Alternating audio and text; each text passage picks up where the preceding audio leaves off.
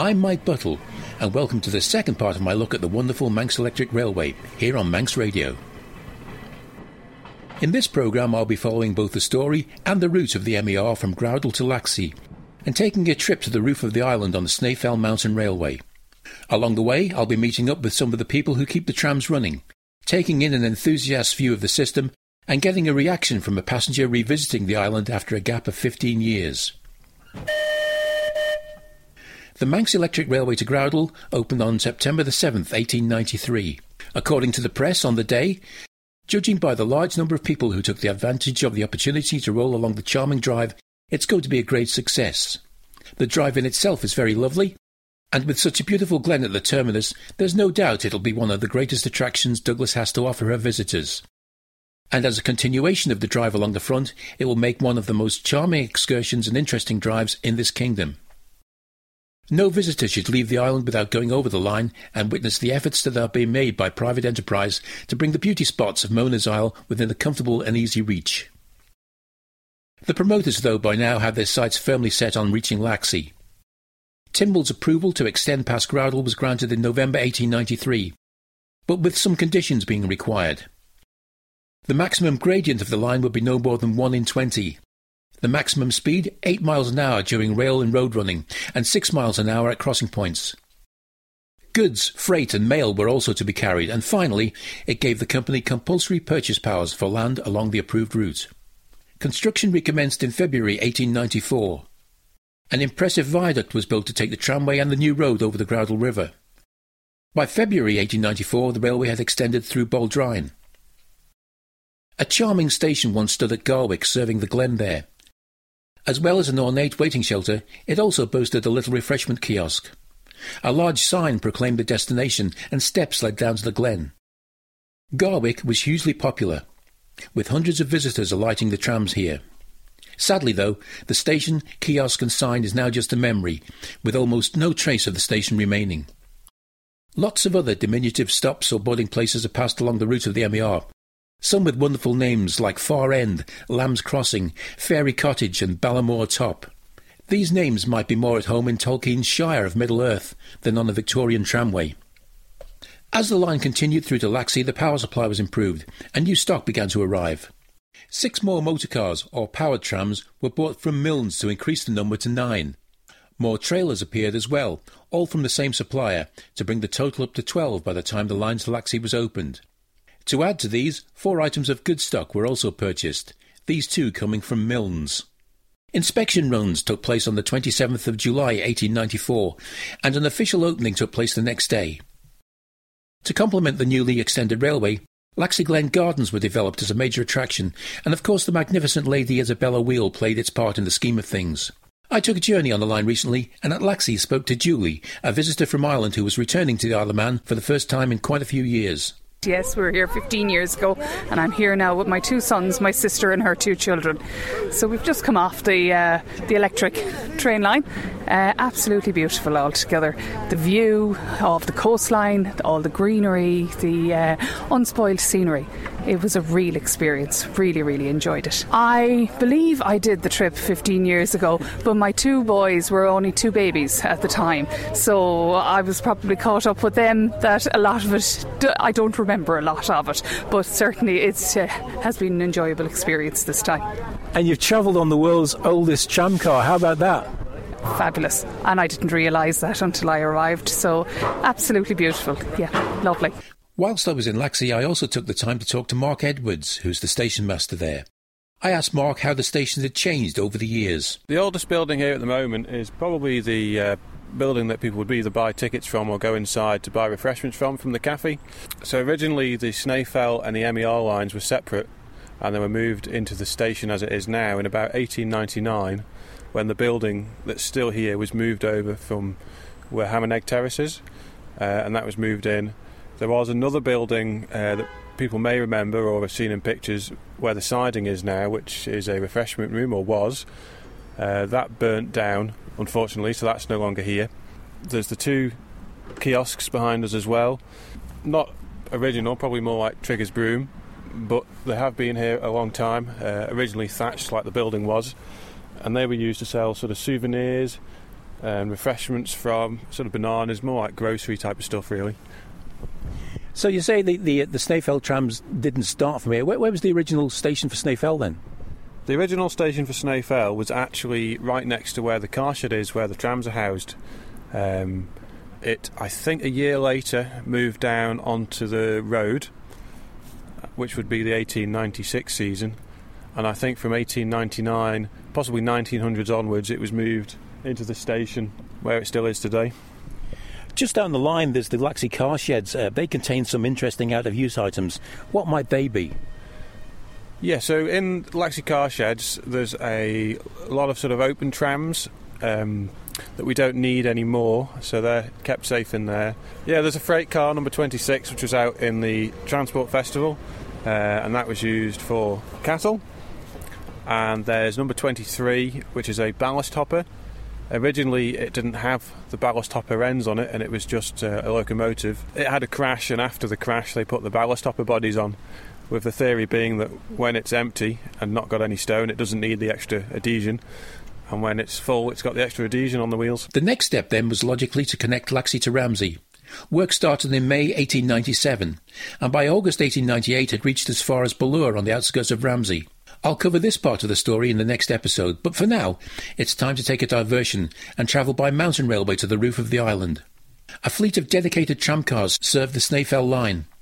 Running on 3-foot 6-inch gauge track, some 6 inches wider than the MER, the difference being necessary to allow the centre rail to be installed. This arrangement is known as the fell rail system, and the centre rail provides braking capability. It's double track all the way, just like the MER, and this enables trams to provide an almost continuous service when required. This usually happens during the TT and Manx Grand Prix, as the halfway point at the bungalow offers great views of the races. I'm joining driver Andy Pollard for the trip up to the clouds. I've actually been driving 2 years, but I've been working here 5 years, because you have to do 2 years on the brakes before you're allowed to drive, and then you have to do your driving test, and then you're allowed to drive. And you're enjoying the experience? Oh yeah, lovely scenery, yeah, lovely.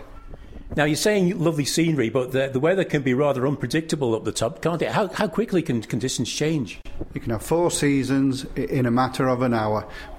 Every time people come down here and they ask me what the weather's like up top, I always say when I was up there, because it can change in a matter of minutes. We can have thick fog, mist, and it'll blow away within 5 minutes. It's a totally different atmosphere up there.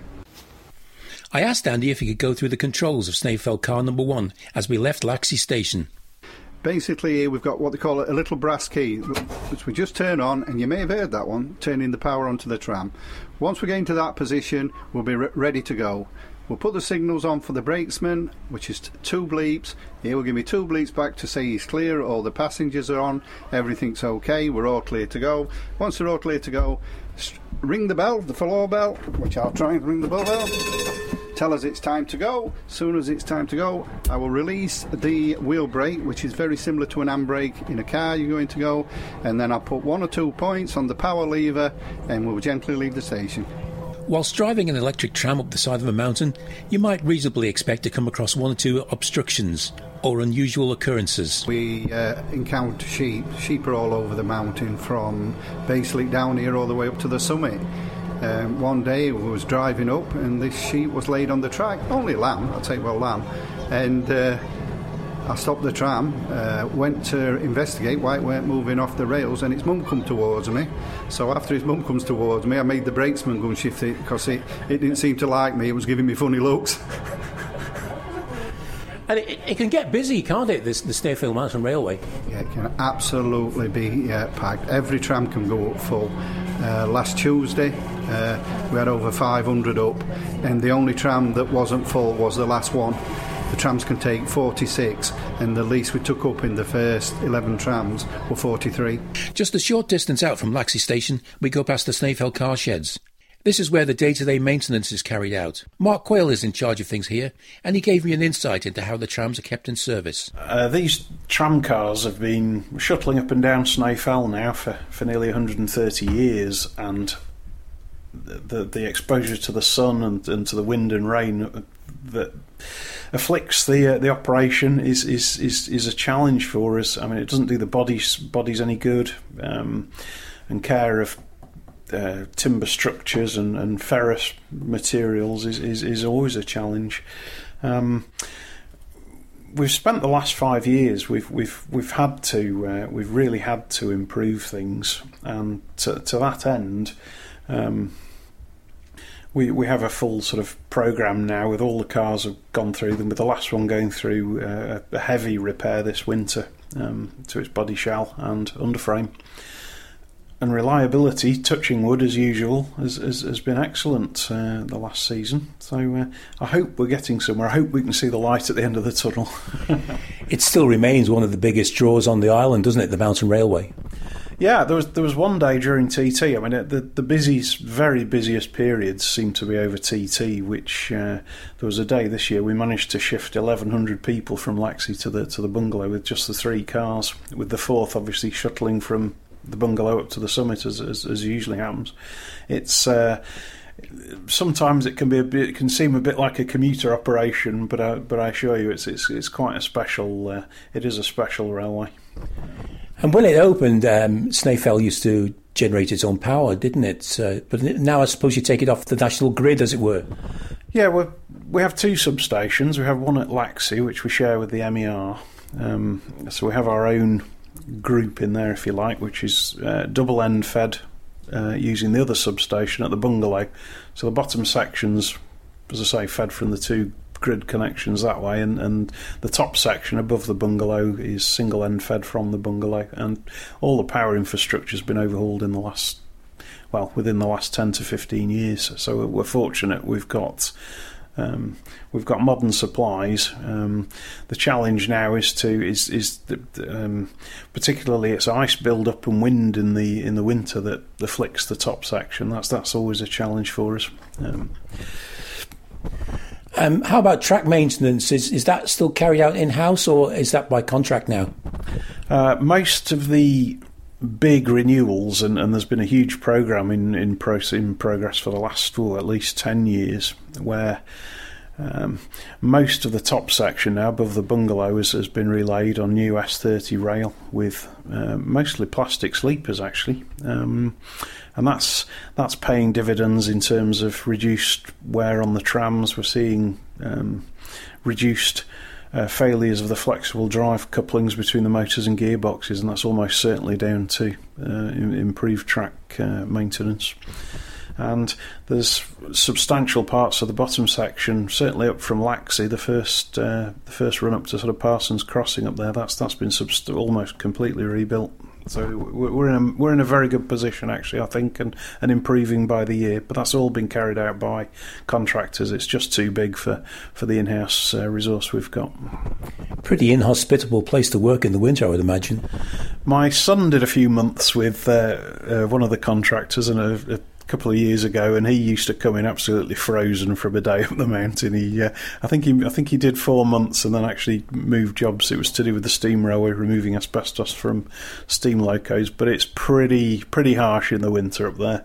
And in fact, the rain typically blows at 45 degrees above the horizontal upwards up the side of the mountain, so there's really no escape from it. It's pretty grim. Providing power to run the trams up the mountain didn't faze the redoubtable Victorians one little bit. A power station was built just below the bungalow, halfway up Snaefell. Its remains are still in view today alongside one of the huge boilers. Looking at the size of the boiler makes you wonder how they ever got it up there.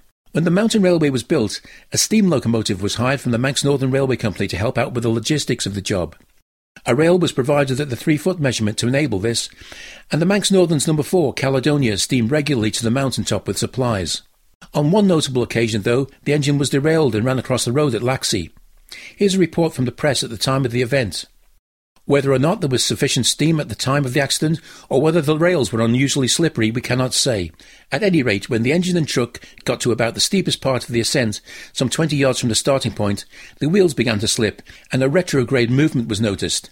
With tremendous force and crash, truck and engine descended against a pile of sleepers, clearing them like matchwood, breaking through the hedge bordering the entrance to Mr. Williamson's bakehouse, and smashed against the gable of the shop, occupied by Mr. Joseph Farragut, the greengrocer. Fortunately, the crew escaped unhurt. Whilst very much damaged, the shop wall was not burst in. The pile of sleepers and the hedge alongside had helped in some measure to break the force, but had the locomotive been further up the line, great destruction must have been the consequence. Somewhat opportune and amusing to relate, Mr. Farragut was engaged at the time with an insurance agent who was using his persuasive powers to induce him to insure his life. However, hearing the noise and blowing of the engine outside, followed by a terrible crash of mineral water bottles, sweet bottles and biscuit tins, Mr. Farragut and the insurance agent rapidly exited the building. The latter cleared off and did not return until some time afterwards. To celebrate the centenary of the Snaefell line in 1995, Caledonia once again ascended into the clouds at the summit. Caledonia was brought up to the bungalow by road, by low loader, and set down onto the tracks. An additional rail had been laid up to the summit to the 3-foot gauge in preparation for the event, and extra braking equipment added to the locomotive. I remember travelling on one of these special workings with my video camera. Now obviously the footage I took is not of much use to this radio programme, but the sound of the engine working hard on that incline, which is 1 in 10 in places, is well worth listening to.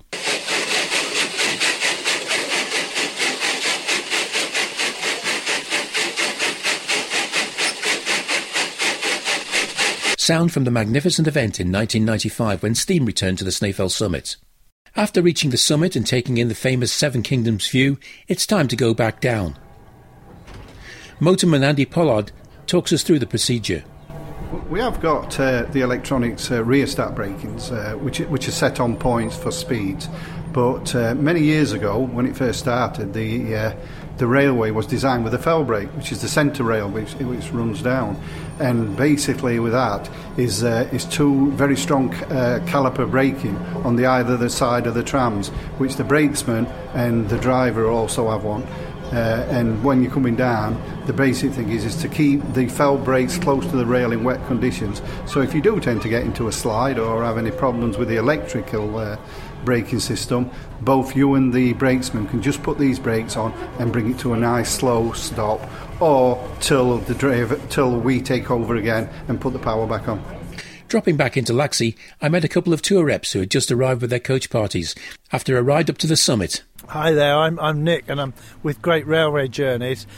This is the second time I've come to the Isle of Man this year as a tour manager, and it's great. And we've been particularly enjoying going on the electric railway, and yesterday we went on the steam railway from Douglas to Port Erin, and all our guests have really enjoyed it. What they particularly like is the sort of slow, relaxed tourism. I think, other places you go and you might go around in a coach and what have you, and we are using coaches too, but it's that unique experience. We've been on the Snaefell Mountain Railway this morning, and that's just great. Shame about the fog though, we couldn't see anything when we got up there. So just 1 kingdom instead of 7? Just about 1 kingdom, and that's only because you could feel it through your feet. The Manx Electric Railway continues to attract enthusiasts from near and far. John Hewitt has been visiting the island for years, and John knows a thing or two about trams. He's the operations manager for the preserved Wirral tramways. I asked John what was the attraction of our Manx trams.